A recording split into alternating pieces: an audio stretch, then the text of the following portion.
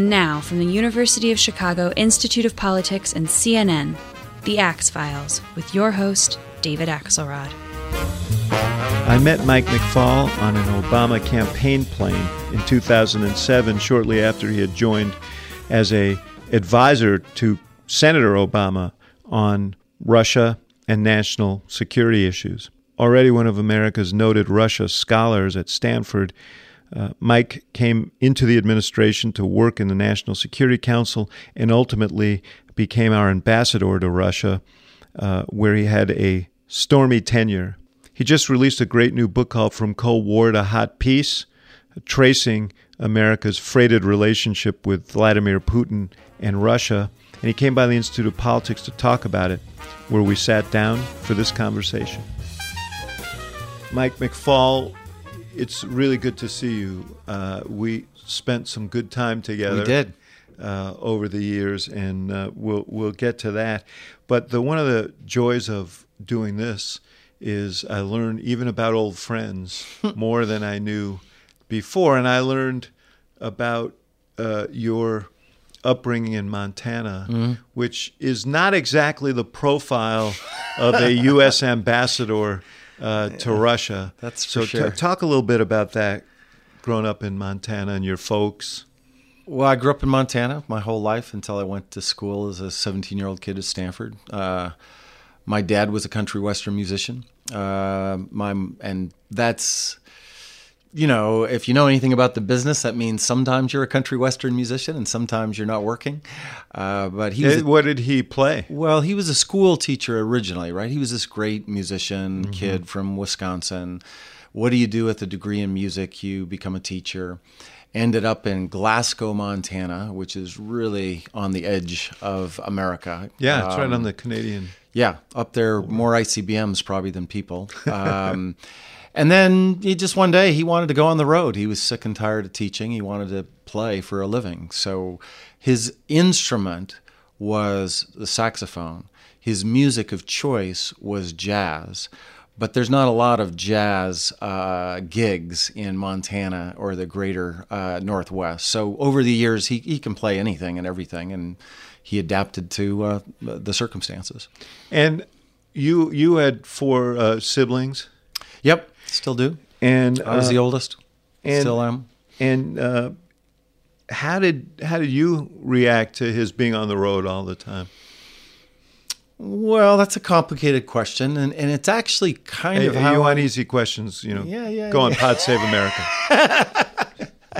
I just did Vitor's Pod Save the World the other day. I love those guys. They're all my guys. I know, they're your team. And they're doing great stuff. And allegedly that one last week, because we did Russia, but the Rhodes also did Iran, was his the most downloaded pod that he's ever done for Pod Save the World. But anyway, so, my dad was gone, so in a way I had to be the father figure. Were you the oldest? I was the oldest, because he was gone a lot. And the irony of his story of trying to get a job and trying to get us into college actually is the moment that gets me involved in Russia, because I was born in Glasgow, but I grew up in Butte. And if you know anything about Montana, Butte's a pretty rough and tumble place. It's a mining town. I used to get beaten up. I was going to say I used to get in fights. That would be incorrect. I used to get beaten up from time to time. Not a very intellectual place. And I was a jock then, struggling to keep my place. You're on a pugnacious guy, so this doesn't entirely shock me. That definitely came from that time. But my junior year of high school, 5 kids, not a lot of money. How are we going to get these kids through college? We moved to Bozeman, which is only 90 miles down the road, but Butte to Bozeman, it's like going from a tough mining town to the college town. And my dad got a permanent job, or so we thought, at the Ramada Inn in Bozeman, Montana, the house band, right? Tuesdays through Saturdays, 9 p.m. to 1 a.m. I used to sit in with him from time to time. Where did you play with him? With him, usually keyboards, and I had a brother that played bass, and we had a tradition of trying to play with him on New Year's, so that was always fun. Oh, that's fun. Yeah, we had a good time with that. We moved there my junior year, and December they were fired. And he never played in Bozeman again. He went on the road until he retired, playing in all kinds of places. But that move was critical to my education and my interest in Russia because, I was a kid. I didn't like writing. I didn't like reading. I'm not sure I'd have read a novel up to that point in my life. And I was looking for the easiest way to get an A in English because I hated English at the time. And my neighbor, Bridie Sullivan, she said the easiest way, the Mickey Mouse course to get an A is debate class. And so I signed up for the debate class.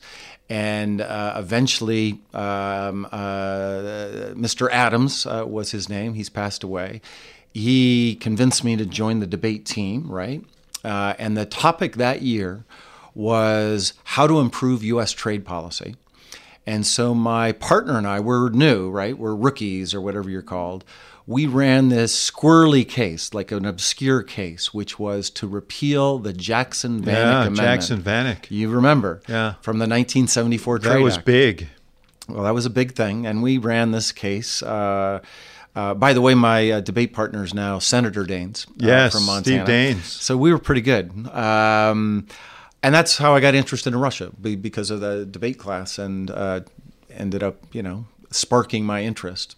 Back in Montana. I don't know how many people that I've spoken with that have like a Mr. Adams in their past who made, took them under their wing and made a fateful suggestion. He did that. And I remember the day we were debating at some tournament, and I was a pretty good runner back then, David, and I set records even in ninth grade. And he said, "You had blown your knee out by the time I ran." Well, that's true. So. I'm still playing though. I still go onto the Stanford courts with my sons and get the crap beat out of me. But he said to me something kind of profound. He said, "Isn't it great to be able to use your brain to do something instead of just running around that stupid track?" And that kind of lingered with me, and helped me go to college and get in a different track than just trying to be a kind of third-rate athlete. Now, your mom worked at Montana State. She did, yeah. And so, how'd you end up at? She had a steady job. That was good. We especially that. Yeah, we needed that. Now, how did you get to Stanford? Pretty fluky thing. So junior year, we moved to Bozeman. It's the plan for us to all go to Montana State, which is the university there, so that we could live at home. That's the way my parents were going to provide money for us, support for us to go to school. My junior year, though, I was in chemistry, and my partner was a guy named Steve Smith. And every day we would go. Who's not a high office holder now, right? He's not a high office holder. He's an artist. I thought he was just more name dropping. No. He's an artist in Utah. Mm-hmm. But Steve, he was worldly because he'd lived in California before. And he kept every day, he would say, we got to get out of Montana, this parochial backwards place. You got to go abroad, that's not the right word. You got to go out of state to see the world for college. And one day we walked down to the office where they had all these applications. And he handed me the Stanford one. And I'm looking at the CA. And I can't figure out where that is because I just assumed all the elite schools were in the East, like Harvard and Stanford. And is that Connecticut? What is Canada, that? Yes. Yeah, and that was, that's the day I figured out I was in California, first of all. And then I applied and I got in. My mom didn't want me to go. She thought a bunch of hippies and, strange people are from California. That's what people And she thought. Wasn't wrong. Let's be honest about that. There's a lot of strange people in California. I got into a college, McAllister College in Minnesota. Yeah. And you must have been a pretty good student for all of your... This can't just be because you got the A in debate. I was a good student, but I think he'd be shocked if he saw my SAT scores. I was not an educated student. I remember when the Republicans were demanding your college transcripts. But anyway, so... but I did a lot of things, I was like the student body president. I was an active guy and active in politics and, did like Youth Ledge and United Nations. I didn't get into Harvard. I remember that. But I got into McAllister. I wanted to go there. And it was just a simple decision. The financial aid package from Stanford was thousands, not thousands, tens of thousands of dollars more attractive. And I didn't know anything about the place, to be honest, but my parental contribution for my freshman year was $400. And that was the decision maker. And so that's how I ended up at Stanford. Where you remain to this day. Yeah, I'm grateful to have. I've looped out. I've left 7 or 8 times, but I always and they come take back. you back. I always come back. And at Stanford, you really began to pursue this interest in Russia. Yeah. Well, that was right as Ronald Reagan came in. Mm-hmm. So I was there fall of '81. He was saying some pretty scary things about confrontation. And I already had this interest from Montana, but I showed up there in fall quarter of my freshman year. I took first year Russian and Poli-Sci 35, how nations deal with each other. And my proposition was that if we could just get to know the Soviets, that's what we called them back then, we could reduce tensions. That was my theory. That was my theory of diplomacy as a 17-year-old kid. And 2 years later, I'd never been abroad before, but I got onto a program to study at Leningrad State University. Imagine that call, by the way, to my mother, who thought that California was a communist country with a bunch of hippies. And then it's like, hey, Mom, I'm going to the evil empire for the summer. She wasn't a big enthusiast of that, but it all worked out. And I had a, really... What were your impressions of... Leningrad, 1983? Definitely that thing. They were not as different from us as I had been told. And, I didn't experience the full oppression of communism then. That happened with later years. But that year was white nights, Leningrad, June, July, first time abroad, experiencing new cultures, a really interesting group of Americans that were there. And so all of those factors contributed to this idea that this wasn't so bad. And they did do some things right, I thought. I met people who were just like me. I mean, I remember the first time I met this guy. I later understood why I met him. I didn't know it at the time. I met him because he was working on the black market, but he treated me like a friendly person and Americans, and he was really into the Doors, and he was like my age, and it's like we got way more in common with these people than we have our differences. At least that was my first naive impression. You've actually accumulated a lot of friends and relationships over the years. Do you still have friends from that first journey as a college student? Yes, I have one Russian friend from that period. Most of them faded away. That was a long time ago. But when I was named ambassador, he found me again. And we've been communicating ever since. Some American friends too, by the way. In fact, and the great thing of this book tour, by the way, David, is people just come out of the woodwork you haven't seen forever. I just gave a talk at NYU last week, and somebody from that trip, who I literally had not seen for 35 years, came to my talk, and it was great to see him again. You went back 2 years later. Yeah. This time to Moscow, to the State Institute of Russian Language. You've done your homework. Wow. That was... Imena Pushkina, if you want to say it in Russian. And there you became more active. Yes. And probably, if I did have Putin's file here, it may go back to that... Probably. To that period. Why? Yeah. Well, so 2 things had changed. One... I was now a 4th-year Russian student as opposed to 2nd year, so my language was better. I could interact with Russians easier. 2, I got more into the fabric of that society. I started meeting with refusniki, is what they were called back then, Jewish people that were denied the right to immigrate. I started meeting with some more dissident types. One person who I'm still in touch with, by the way, who was very interested in the rebirth of the Christian Russian Orthodox Church, independent from the Soviets. He later became a priest after the collapse of communism. And then I got into this weird group. I met some of these Russian elites through my association with Moscow State University. My best friend, in fact, that year was a guy from Ghana. He was my hallmate, and he had been there for several years, which was great because it was really hard to buy food and just the basics of getting along. I lost like 25 pounds in that semester, and he took me under his wing. But so he knew he was connected to the International Society. I went to a lot of African National Liberation Day events, and they then were connected to these communist elites. And so I even saw a side of that part of the society, that privileged society, that I didn't see in Leningrad. And that's when I got a better appreciation for why this system was evil and was not a fair society in the way that I used to think about it a couple years earlier. So you were handing out leaflets at the time, or pamphlets on how to run for office in Russian? Well, that came a little later.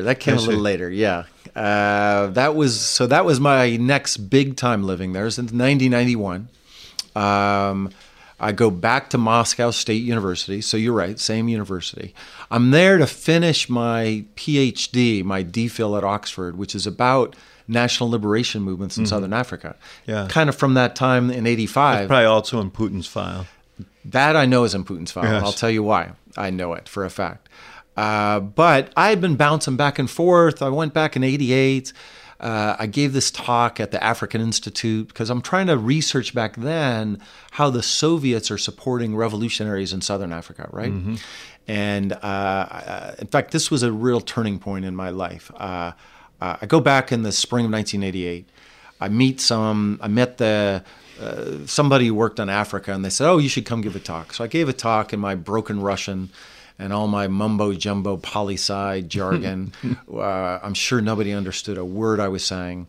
I'm sure they all thought mumbo-jumbo jargon in broken Russian has to be hard to take. Yeah, independent variable, dependent variable, causal inference, all that stuff.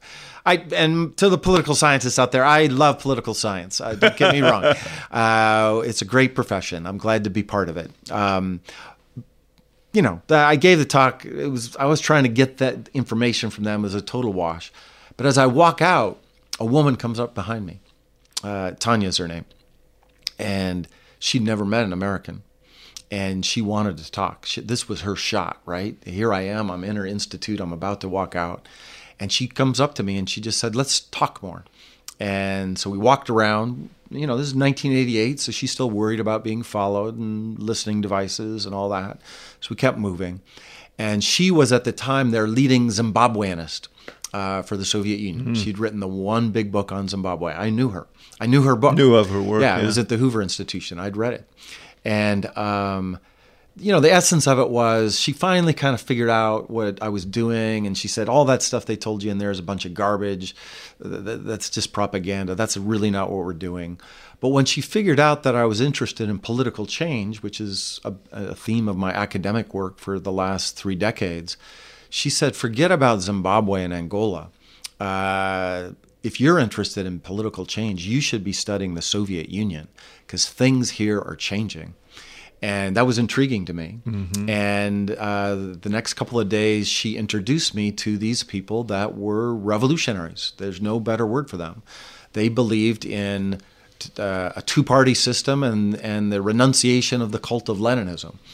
And you got to remember, in that society at that time, to have those beliefs, that's like walking on the street here and running into somebody that's promoting Marxism, Leninism as the future for our American political system, right? They're fringy, and right. They acted fringy too, by the way. They were pretty kooky people, but that is when I decided she was right, and I kept coming back.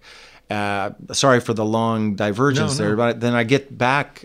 I sign up as a Fulbright scholar to finish my dissertation, but really I want to live history. Because 1990-91... You sensed that history was coming. Yeah.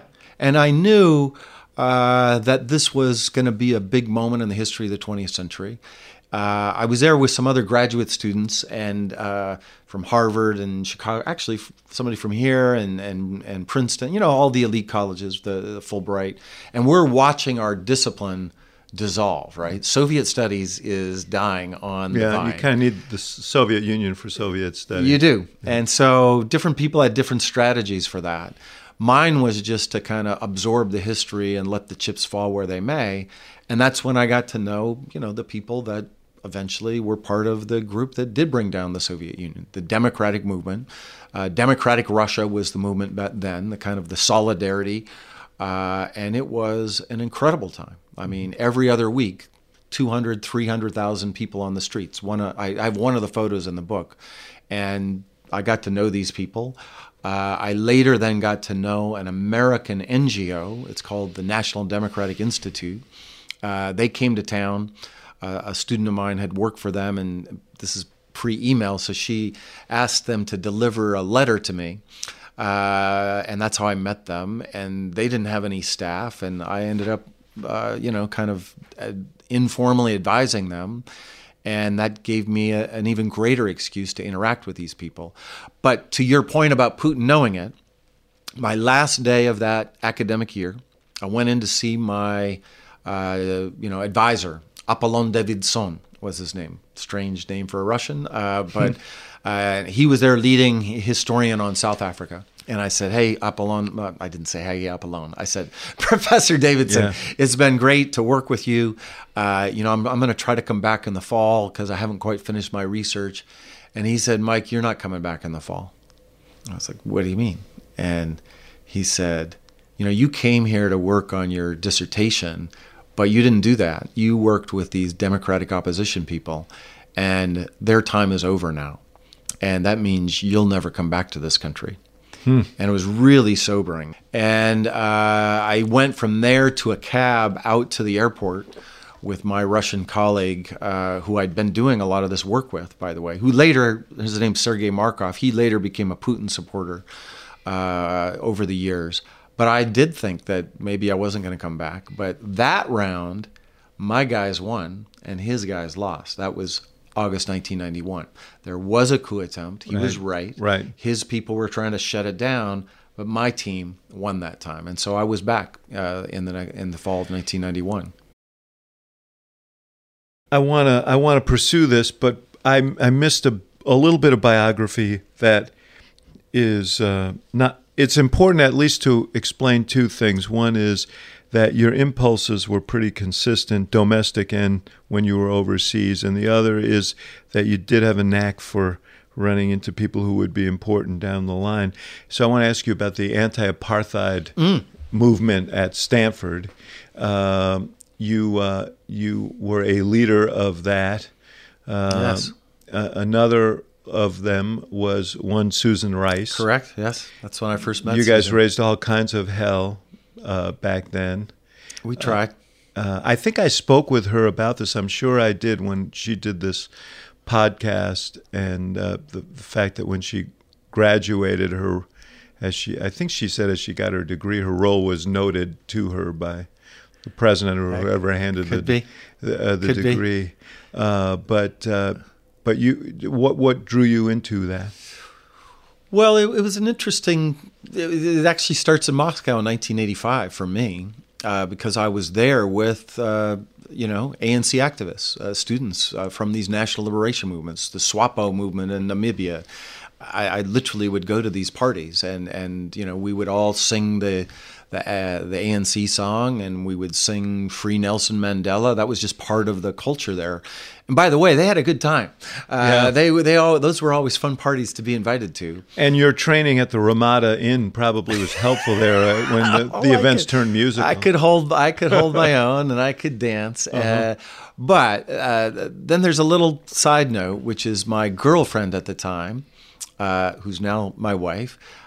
She was heading that summer to Nigeria, and she needed. I created an excuse to follow her there. I got some grant from Stanford to say I was going to study Soviet-Nigerian relations or something. But I spent the summer of '85 in Africa, the first time to Africa.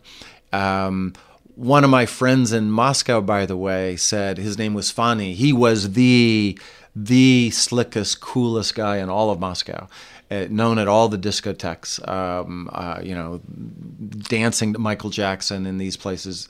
The coolest guy ever. Very, very sophisticated guy. And he said, when you get to Moscow, when you get to Lagos, make sure you look me up. And so I did, and we eventually connected with him, only to find out that his father was the general secretary of the Communist Party of Nigeria. And so he was very polite to us, but he said, we can't stay with him. He can't have these imperialists stay with him. But that I would just, in that milieu, right, of and thinking about that stuff. So when I got back to Stanford the next fall, I got quite involved. And in a way, that was my first bit of activism for democratic political change. And, I've had that impulse with me, including domestically. I think we did some work for democratic change together later in my career. But I've also had this intellectual interest about it, and in particular, how international influences affect domestic political change. So it starts in South Africa, moves to Russia, later in the Middle East. Now I work on lots of countries. That's probably the theme, and it starts with the anti-apartheid movement. Yeah. It's probably another thing that unsettled Putin, given your history. Yes. Because of his deep, deep paranoia about what America's intent was in terms of the Russian domestic political Without scene. Question. By the time I get to become ambassador, he's obsessed with that and my background. Go back to 1991, the dissolution of the Soviet Union, the coup, Yeltsin's ascension. Yeah. This heady moment when Russia made this transition into this kind of nascent democracy. Yeah. What went wrong? Well, first, let's remember the good times. 1991 was a tough time economically, right? Because the Soviet economy is collapsing. But there were these demonstrations. And by the way, that's when I first met Putin. Putin was a deputy mayor for international relations for one of the heroes of that time. Anatoly Sobchak was his name. And we were coming over as NDI. We brought some members, city council people from LA and New York to talk about how do you balance a budget for a city? That was kind of the work we were doing. And he was our interlocutor. He was our liaison, right? He and his deputy. I got to know his deputy a lot better. And our job back then was chicken or fish, right? We're trying to figure out what to have for the banquet for Vice President Biden and all the other dignitaries. He later becomes the CEO of the largest oil company in Russia. It's called Rosneft, Igor Sechin. Oh, yes.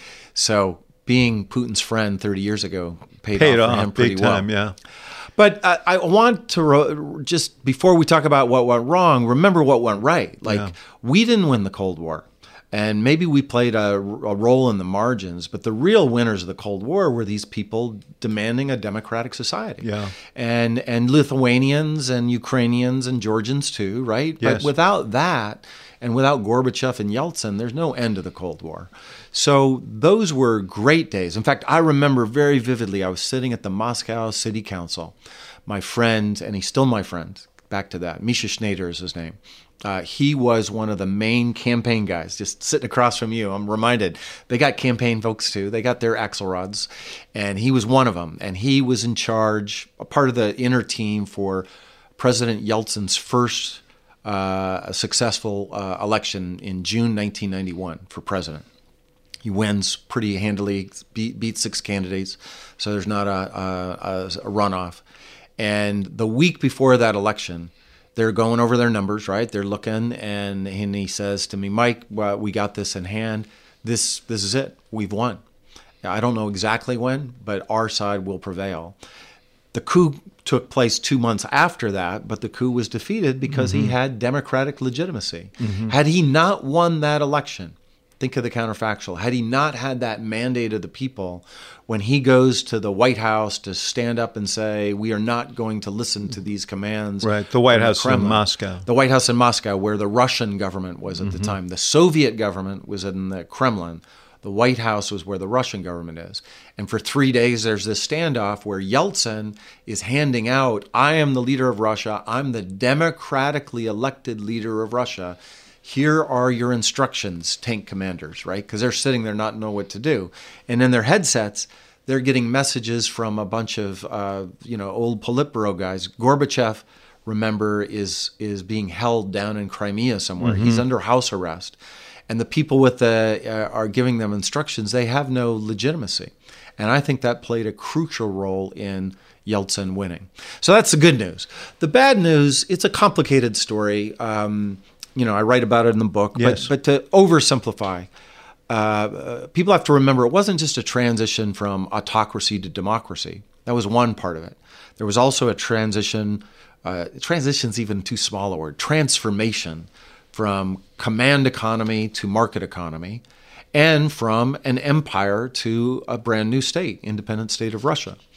And in all of the post-communist world, in that period, the moment that democracy becomes the political system coincides with one of the deepest economic depressions they've had since World War II. And the combination of those things together does a lot to undermine, support for the Democrats. And they're calling themselves, we are the Democrats. And so for your common person, the Democrats are the ones that are presiding over this economic chaos. And looking back with the benefit of hindsight, what could the West have done differently? And was there some untoward, unnecessary triumphalism? Because remember, the falling of the wall was it was a huge event in America as well, and there was a great deal of celebration, and there was this sense that the West had triumphed, communism. We had won the Cold War. Yes. Well, like I say, Russians and Ukrainians together with us, and I would add, the people throughout the former Warsaw Pact, we won it together. But I do think, it's hard to run I run the counterfactuals in the book from time to time as a method to tell the story. But I moved back to Russia in the summer of 1992 to open the NDI office because we were invited to come there. And that's when we started handing out leaflets about how to win elections. We used the Republican handbook, by the way. We translated that into Russian, not the Democratic one for reasons I don't know. But we literally translated their materials and handed it out. But I do think we made a mistake. A couple of things I would say. One, we didn't understand how hard it was going to be. Remember, this is the end of history. Everybody's going to be a democracy, right? So Fukuyama wrote his piece, The End of History, at the time, my colleague at Stanford. It's going to be rocky, but there's no alternative. That was the idea of the time. That's the first thing. Second thing, there was no threat to the east of Russia to animate us to do more for them. So after World War II, there was a threat to the east, to Germany and Japan, called the Soviet Union. So that's why we have a Marshall Plan, because we're worried about those guys coming in.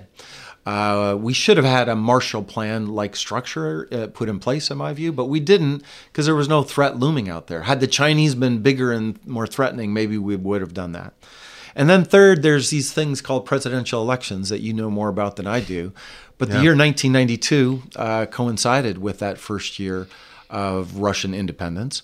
And, one candidate was saying it's the economy, stupid, and saying that George H.W. Bush was spending too much time on this foreign policy stuff. He later changes his view, President Clinton, when he becomes president. But by the time he becomes president, my friends are already thrown out of the government. Like, the moment for deep economic reform was missed. And so that, I think, also played a role. One other piece on that, I remember from those debates, some of us argued, and I most certainly was in this camp, that we needed to take some of the edge off of this economic depression and have a social safety net for Russians enduring this. And the political argument back, was how can we build a social safety net for Russians when we don't have it for Americans? Mm-hmm. And that really constrained the amount of resources we were going to spend on their transition. Yeah. This is, the spirit of the Marshall Plan also matched the resolve and the ability of the U.S. to undertake it. And that just wasn't there. Wasn't there. And the Bush administration was not paying attention either, right? They remember the Secretary of State then becomes the campaign advisor. There's no Jim Baker. There's no critical mass of people focused on this issue. Now, if they were here, they would say, "Oh, had we given them more money, it would all gone down, and the train, and it wouldn't have been effective." But I have a different view. I think we missed a big opportunity there. You played a role, informal, but as a periodic advisor to the second Bush administration, in part because your view of activism behind human rights and so on comported with the views of some of the foreign policy, the neocon advisors to Bush. And so you briefed... correct me if I'm wrong, but you briefed the president, the vice president. Yes.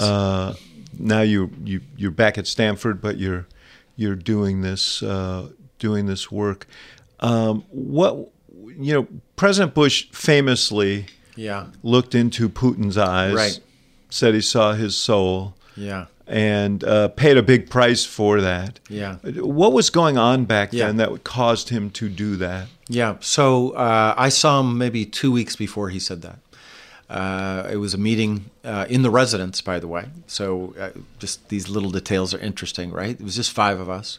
Condi arranged it. And Condoleezza Rice, who was a colleague, intermittently a colleague of yours and is today at Stanford. And an old friend of mine. So that's definitely... She was National Security Advisor at the time, right?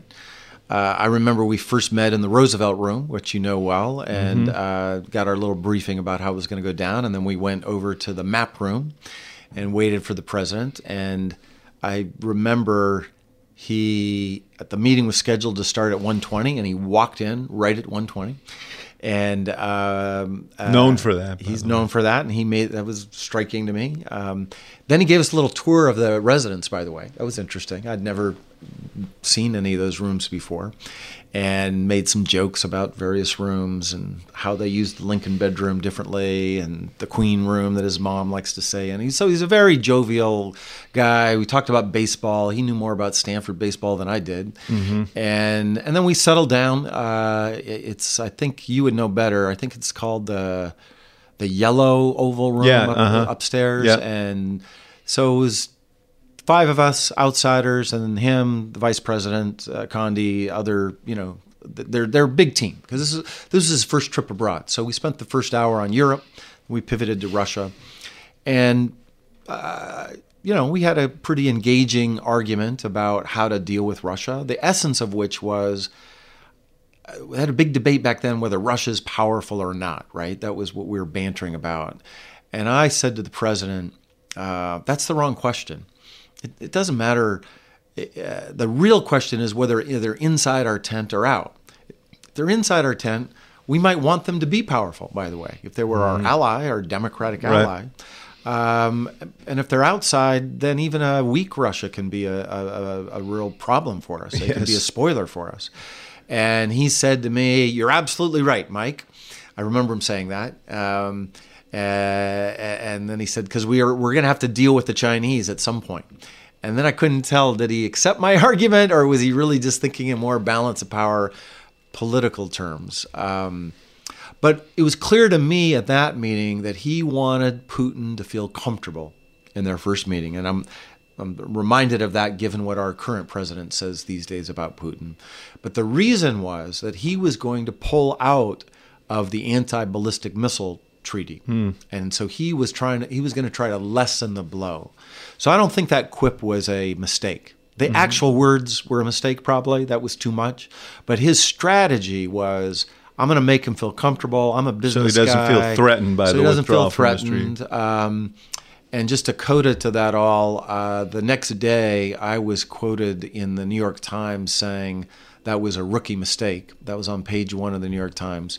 I never briefed the president again. Yes. I did brief the vice president. I did see Condoleezza Rice and everybody else, but that was, you're not allowed to say that. So it turned out to be your rookie mistake. I guess so. I guess that's true. You know, he also made a decision that you say, above all other decisions, has impacted on U.S.-Russian relations.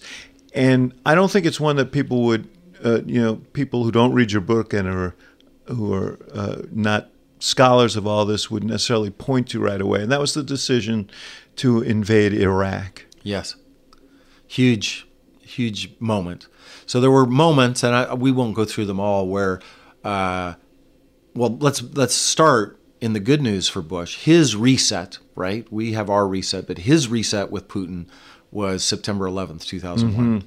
And that day, Putin had his own fears about Islamic terrorism. He did, and he even wrote eerily an op-ed in the New York Times months before, warning what might happen if we're attacked. Mm-hmm. And so that day, he tried to call the president. He got Condi on the phone, so I don't think he got through to the president. But basically, he said, we're in the common fight here. We have these common enemies. And for the first months of that, he was helping us, particularly in Afghanistan. Mm-hmm. He knew the Northern Alliance better than we did. So when he helped with that, he helped set up bases in Central Asia for us.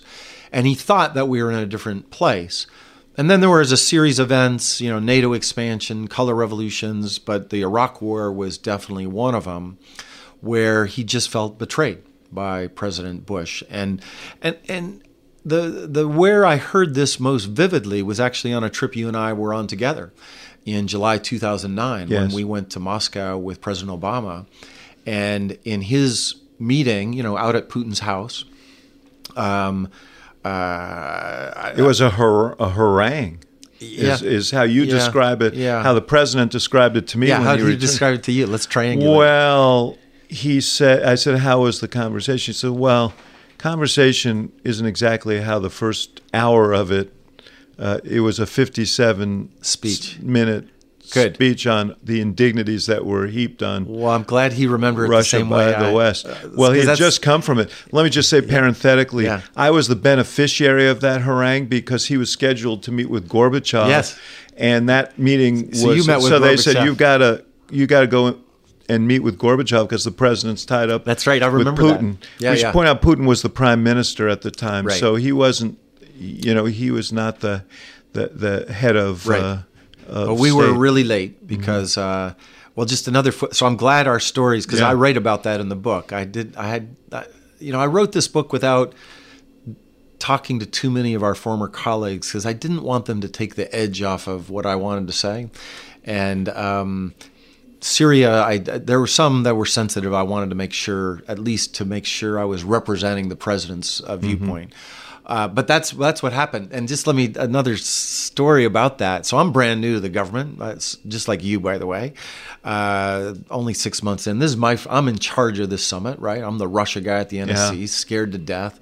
My first ride on Air Force One was horrible because I didn't sleep a minute. It's an 11-hour flight because I'm worried about 4,000 details and all the things that we did, including the civil society things that we did that you helped me with, my friend, to keep on the calendar. That was very important. But we get out to this meeting. I slept like a baby by the way, because I knew that you had the whole thing covered. Glad to have provided that for you. But on the schedule, it said this meeting is to last for an hour. Yes. And my job, after it was over, I was going to be the SAO that day, the senior administration official that was going to read out the meeting to the White House press corps. And we're 55 minutes in, and our guy hasn't said a word. And I'm thinking, what am I going to tell? You know these people. Yes. You know what they would have done. Luckily, Putin went on for 3 more hours, I think. Or we both. Then the president, they went back and forth. But he did. He was loaded for bear, and that was the moment. I'll tell you one thing that I remember him telling me, and I don't remember the exact words, but it was something like Putin said to him, sort of, coldly, you're an educated man. I'm just an old security apparatchik. He did say that. Yeah. And he played off of that. Yeah. But there was like a pointed message to that, which is like, I know I know things you don't know. That was true. And he intimated that in the meeting. Yeah. He's very good at this. I've seen him now up close in these kind of meetings. He floats out these little details that just give you a sense that you're dealing with a guy with all this secret information. But on Iraq, just one important point, because I write about it in the book, they got to that point in the conversation. By the way, Putin kind of left President Bush off to the side. He likes President Bush. It was the deep state. It was the Bush administration. He was going off after them. And that's the way he thinks. To this day, that's the way he thinks. Got something in common with our current president. Exactly. And I think they're doing the same with Trump, by the way. Don't criticize Trump, but the deep state we got to go after. But when they get to Iraq, and President Obama said, he told us about how horrible Iraq was and what a stupid mistake it was. President Obama said, I agree. And that was a little jarring for Putin. He'd never heard an American say that. If you think about who he'd been dealing with. And Obama said that with the authority of someone who had opposed the war from the beginning. And he said, you may not remember or may not know, but I was against that war long before it was popular to be against it. And that was the moment where I thought Putin was kind of, listening to Obama and thinking, well, maybe this guy is different. Maybe things will be a different trajectory. Now, we should point out, he was the prime minister. Yes. Medvedev was the president. Yes, let's not forget about poor Medvedev, right. And there's a lot of scorn now for the so-called reset, in part because there was this gimmicky deal where Hillary Clinton gave, I guess, Lavrov, their foreign minister, a reset button. But the truth of the matter is that Obama and Medvedev had a very productive relationship, and a lot of business was done in those 2 years. Yes. That's why the book's so long. Because, yes, you're right. So it's a good read, though, we should point out. It's a good read, yes. and there's a lot of footnotes because I'm an academic. So don't be don't be daunted. Don't be frightened by that 500-page mark. And we did. And by the way, I'm very proud of that record. Let's not forget that. We got the Iran sanctions. We got Iran sanctions. Cooperation on Afghanistan. Major cooperation on Afghanistan. The New START Treaty. New START Treaty. Russia into the WTO. And all of these things, I want to point out, they're not just kind of marginal, namby-pamby photo ops about let's hold hands and sing Kumbaya. We're talking about core national security interests for the United States at the time. Afghanistan, just a minute on that. People don't understand how important that was. When we came into the White House, over 90% of our supplies to Afghanistan went through Pakistan. We had plans to occasionally violate the sovereignty of that country to go after terrorists.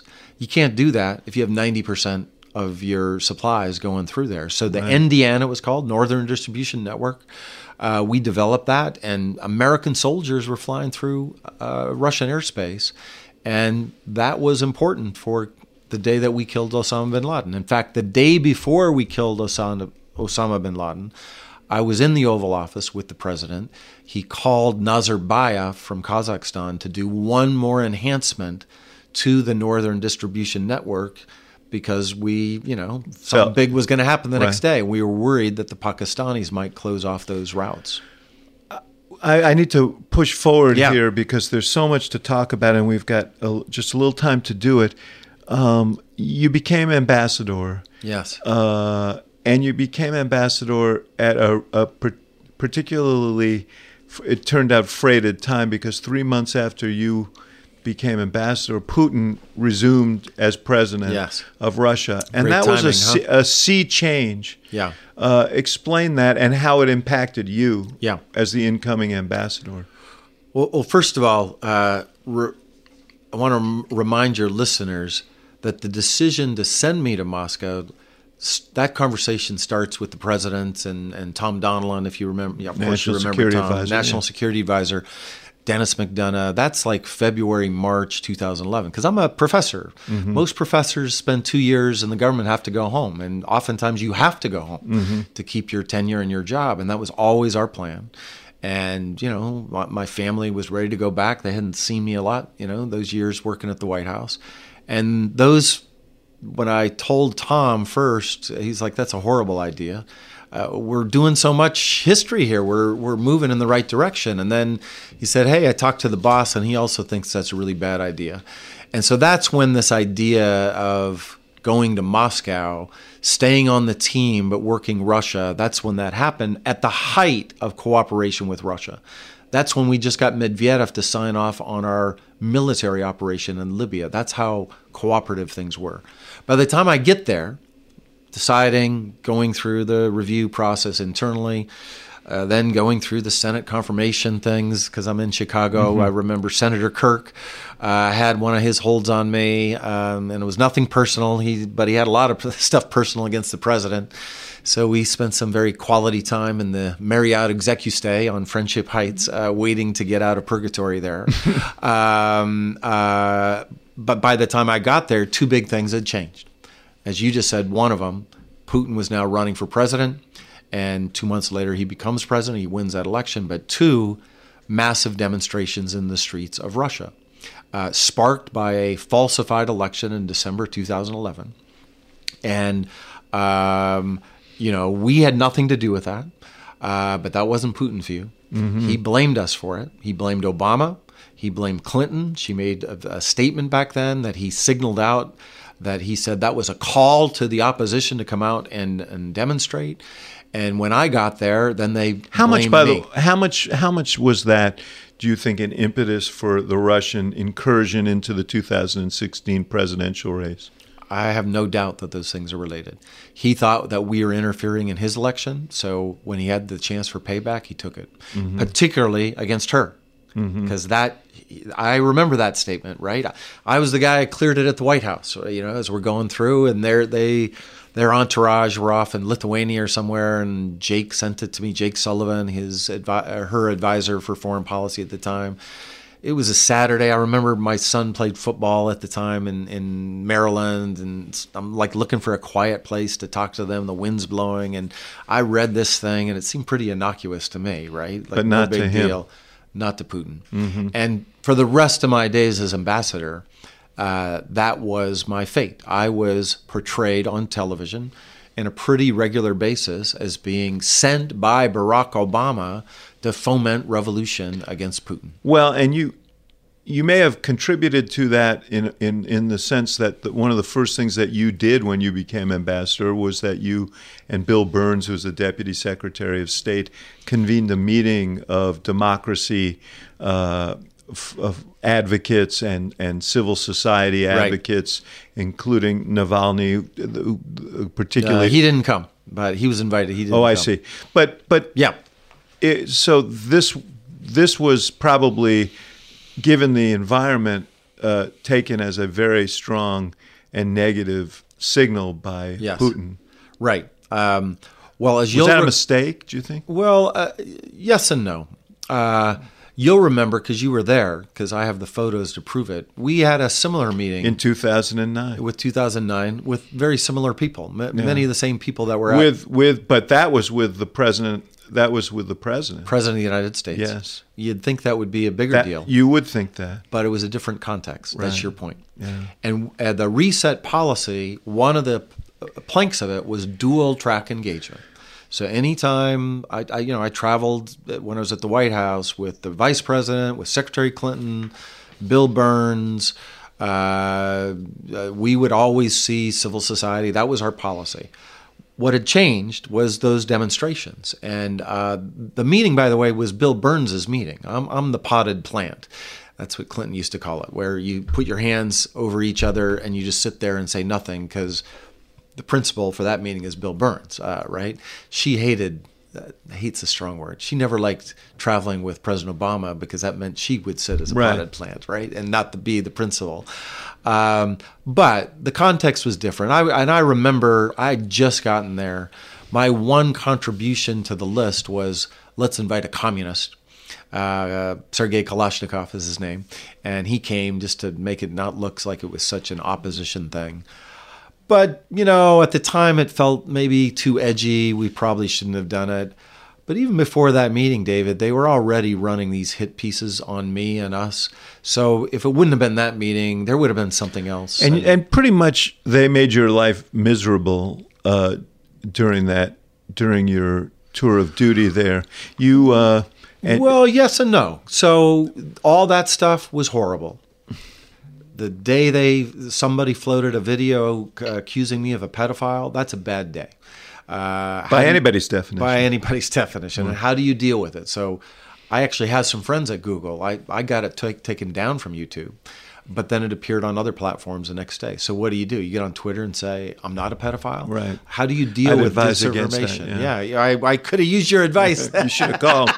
But so that stuff was not pleasant. And the big politics was not pleasant. We were moving in a negative direction. Putin wanted us as an enemy, and there's nothing we could do for his own it. domestic political... Completely. Yeah. And one of his campaign advisors, he told me very bluntly, your business has a reputation of being a little bit cynical about these things, and most certainly that crowd who I've known for 30 years in Russia, they're pretty cynical people. And he said to me, his name was Surkov. He said to me, I went to see him. He said, Mike, you are manna from heaven for the campaign. You're the poster child. You look like an American, and all the things we were just talking about earlier, David.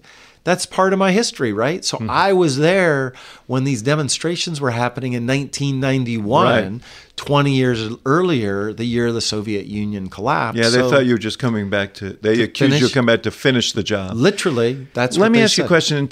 I remember very much helping prepare the president for debates in 2012. Yeah. And one of the things that happened was his exchange with Mitt Romney, where Yes. Romney called Russia the biggest challenge that we faced, and President Obama was scornful of him, and in being scornful of him, he was also scornful of Russia. Did that have any impact on did they take umbrage at that depiction of them as I think he called them a regional power, yeah. Putin definitely didn't like that phrase, regional power. But I think there were bigger things at play. I think, fundamentally, the end of the reset was massive demonstrations, first in the Arab Spring. Yes, which he thought we were responsible exactly. for. So there's a pattern. Arab Spring, we're responding, we're reacting. He thinks we're behind it. Happens in Russia, he thinks we're behind it. And then happens in Ukraine again, November 2013, February 2014. His guy gets swept away. He thinks we're behind it. And I think that disagreement was the conflict. But I want to make sure before we end, that's the high politics. Being the U.S. ambassador to Russia was the greatest job I've ever had. Yeah. It was awesome. One, because the honor of representing our country there. We had this fight one time with my bodyguards. All the stuff is happening. I had some death threats against me, and they're like, "Well, Mr. Ambassador, we think we should take the flag down from your car so that we could travel a little bit more quietly around town." And I'm looking at him, Sergey is his name, and I'm like, you got to be kidding me, man. We're this giant black Cadillac with these two big Suburbans. You don't think they know who we are? We're putting the flag out, and we're going to drive around town. But the people don't understand the job. Like, my job was to host Herbie Hancock at my house and have 500 of my friends come to a concert. And my house is big enough to have 500 people there. I hosted the NBA one day. My kids love that. 20. We had 12 NBA stars. Those parts of the job, even when the other stuff was negative, that stuff was great. I would be remiss if I didn't ask about where we are now. First of all, how do you assess this whole issue of Trump's relationship with the Russians, and how do you look at it through the lens of your own experience and how you believe they operate? Yes. And so how seriously do you take this notion that they've compromised him? Yeah. Well, let me tell you precisely what I know. Second, what I kind of know, because I know how they operate, and then what I don't know. And I want to make sure we're clear on those things, because I think sometimes we get ahead of our skis. So did Putin want Trump to win? The answer to that's absolutely yes. Trump said things that Putin wanted changed in foreign policy. He said he's going to lift sanctions, look into recognizing Crimea, blow up NATO, and he didn't say anything about democracy and human rights. Secretary Clinton said exactly the opposite. It's very rational that Putin would want him to win. Second, did Putin take actions to help him win? Absolutely, yes. He stole data from the DNC and Podesta, and he got it published in ways to help Trump. That's clear. He used his propaganda platforms to help Trump and to hurt Clinton. That's absolutely clear. When you tweet #CrookedHillary on the Sputnik Twitter feed, pretty clear but where your everything you preferences just said are. could all be explained by your predicate, which is she had done things that enraged him. Trump was saying things that he liked. None of that would be. But then we get into the gray zones. Did they make contact with the campaign to try to provide additional information that might help them? The answer to that is also yes.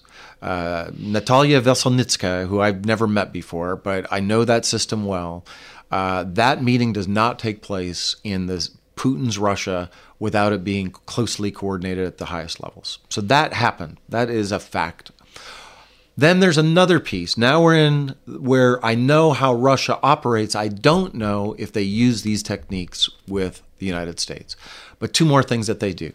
One, they gather compromat on everybody. The Ritz-Carlton, you and I stayed there with the president. I don't know if you remember. Yes, you do remember because you were in it. Because I remember there's a photo that Pete Souza took. We built this submarine-like structure inside one of the suites so that we could have a confidential conversation with the president. And you're standing with your head down because it's pretty compact in there. That's what we did. And we did it rightly so because anything you do in that hotel is monitored. Anything I did in Spaso House was recorded. Emails, phone calls, movements, everything is monitored. They have tremendous capacity. What they picked up, I don't know. Were they gathering compromat on everybody that they can who are Americans? Absolutely yes. What about this notion of money laundering? And then that was the last one I was going to get to. So what they do, what the Kremlin does, is they create leverage with all kinds of people inside Russia. That's the story I know best, right? But they do it in other European countries where they say, let me give you a good deal.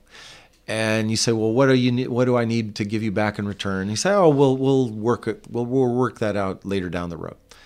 Putin does that all the time.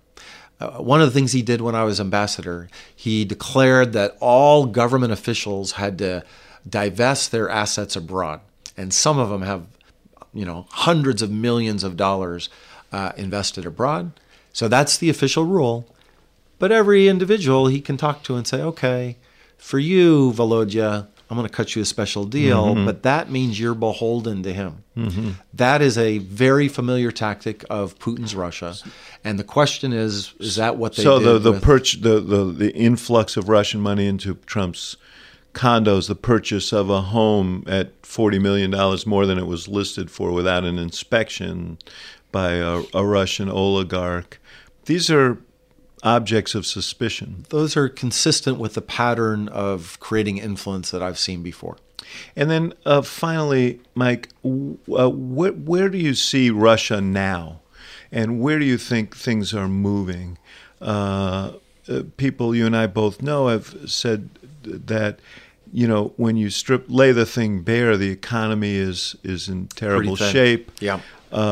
They're actually mired in Syria now, Crimea, and eastern Ukraine. And, while the exhilaration of the beginnings of that were good politically, they become around the kind flag, of a quagmire. Yeah. Right. How is Putin sitting right now, and what does the future look like to you? Well, I'm pessimistic in the short run, incredibly optimistic in the long run. So in the short run, Putinism as a political system, I think, is pretty sophisticated. It's not a crude dictatorship. It works effectively, and he's squashed the opposition. He's crushed them, including friends of mine who've been squashed, who are in exile as a result of that, and some of my friends have been killed. Boris Nemtsov was a good friend of mine, killed in 2015. I don't see a scenario under which, while Putin is there, that system falls apart. And part of it might be because I used to work on Southern Africa. I used to work on Zimbabwe and Angola, two places that performed miserably for decades, and yet dictators held on for a long time. So just because you see negative economic trends doesn't mean the dictatorship falls.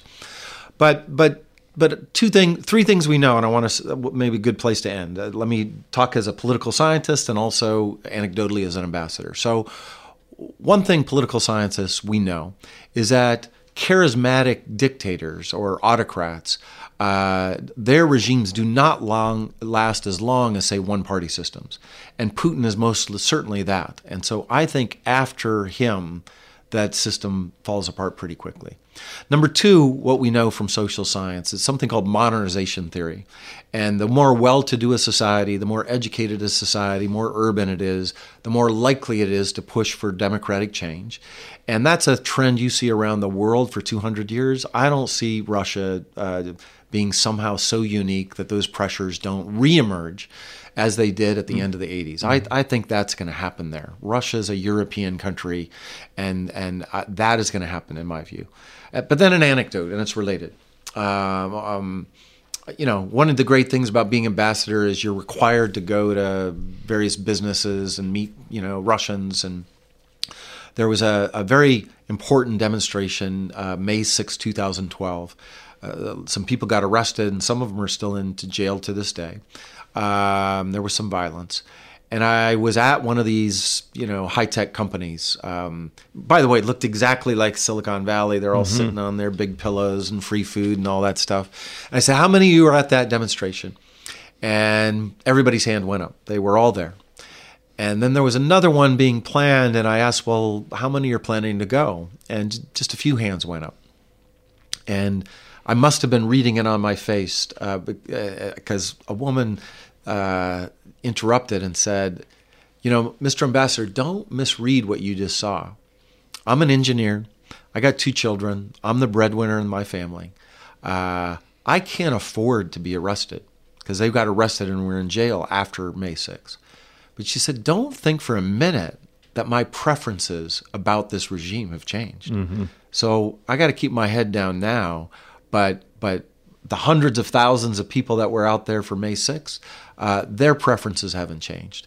And we're bad at predicting the future. By the way, so is the intelligence community at predicting political change. So political scientists aren't bad, but in the long run, not to mention pundits. In the long run, I think change will happen, and I think it'll be in a more pro-Western democratic way. I just don't know when that long run begins. From Cold War to hot peace, Mike McFaul, always great to see you and great to have you at the Institute of Politics. Thanks for having me. It's great conversation. Thank you for listening to The Axe Files, part of the CNN Podcast Network. For more episodes of The Axe Files, visit cnn.com/podcast and subscribe on iTunes, Stitcher, or your favorite app. And for more programming from the University of Chicago Institute of Politics, visit politics.uchicago.edu.